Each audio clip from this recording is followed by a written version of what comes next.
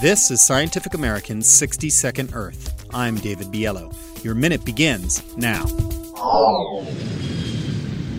Consider the carbon.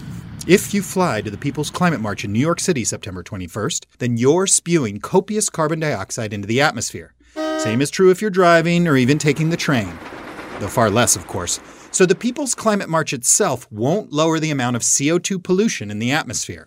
But the sight of thousands of people at the march, including Secretary General of the United Nations Ban Ki-moon, might help convince world leaders that the fight against climate change has popular support.